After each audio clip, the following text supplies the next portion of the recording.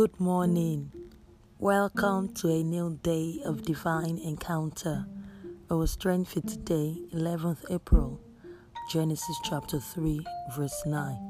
I'm reading Contemporary English Version, and it reads, "The Lord God called out to the man and asked, 'Where are you?'" End of reading. To know God's heart, we have to go to Him and be found by Him.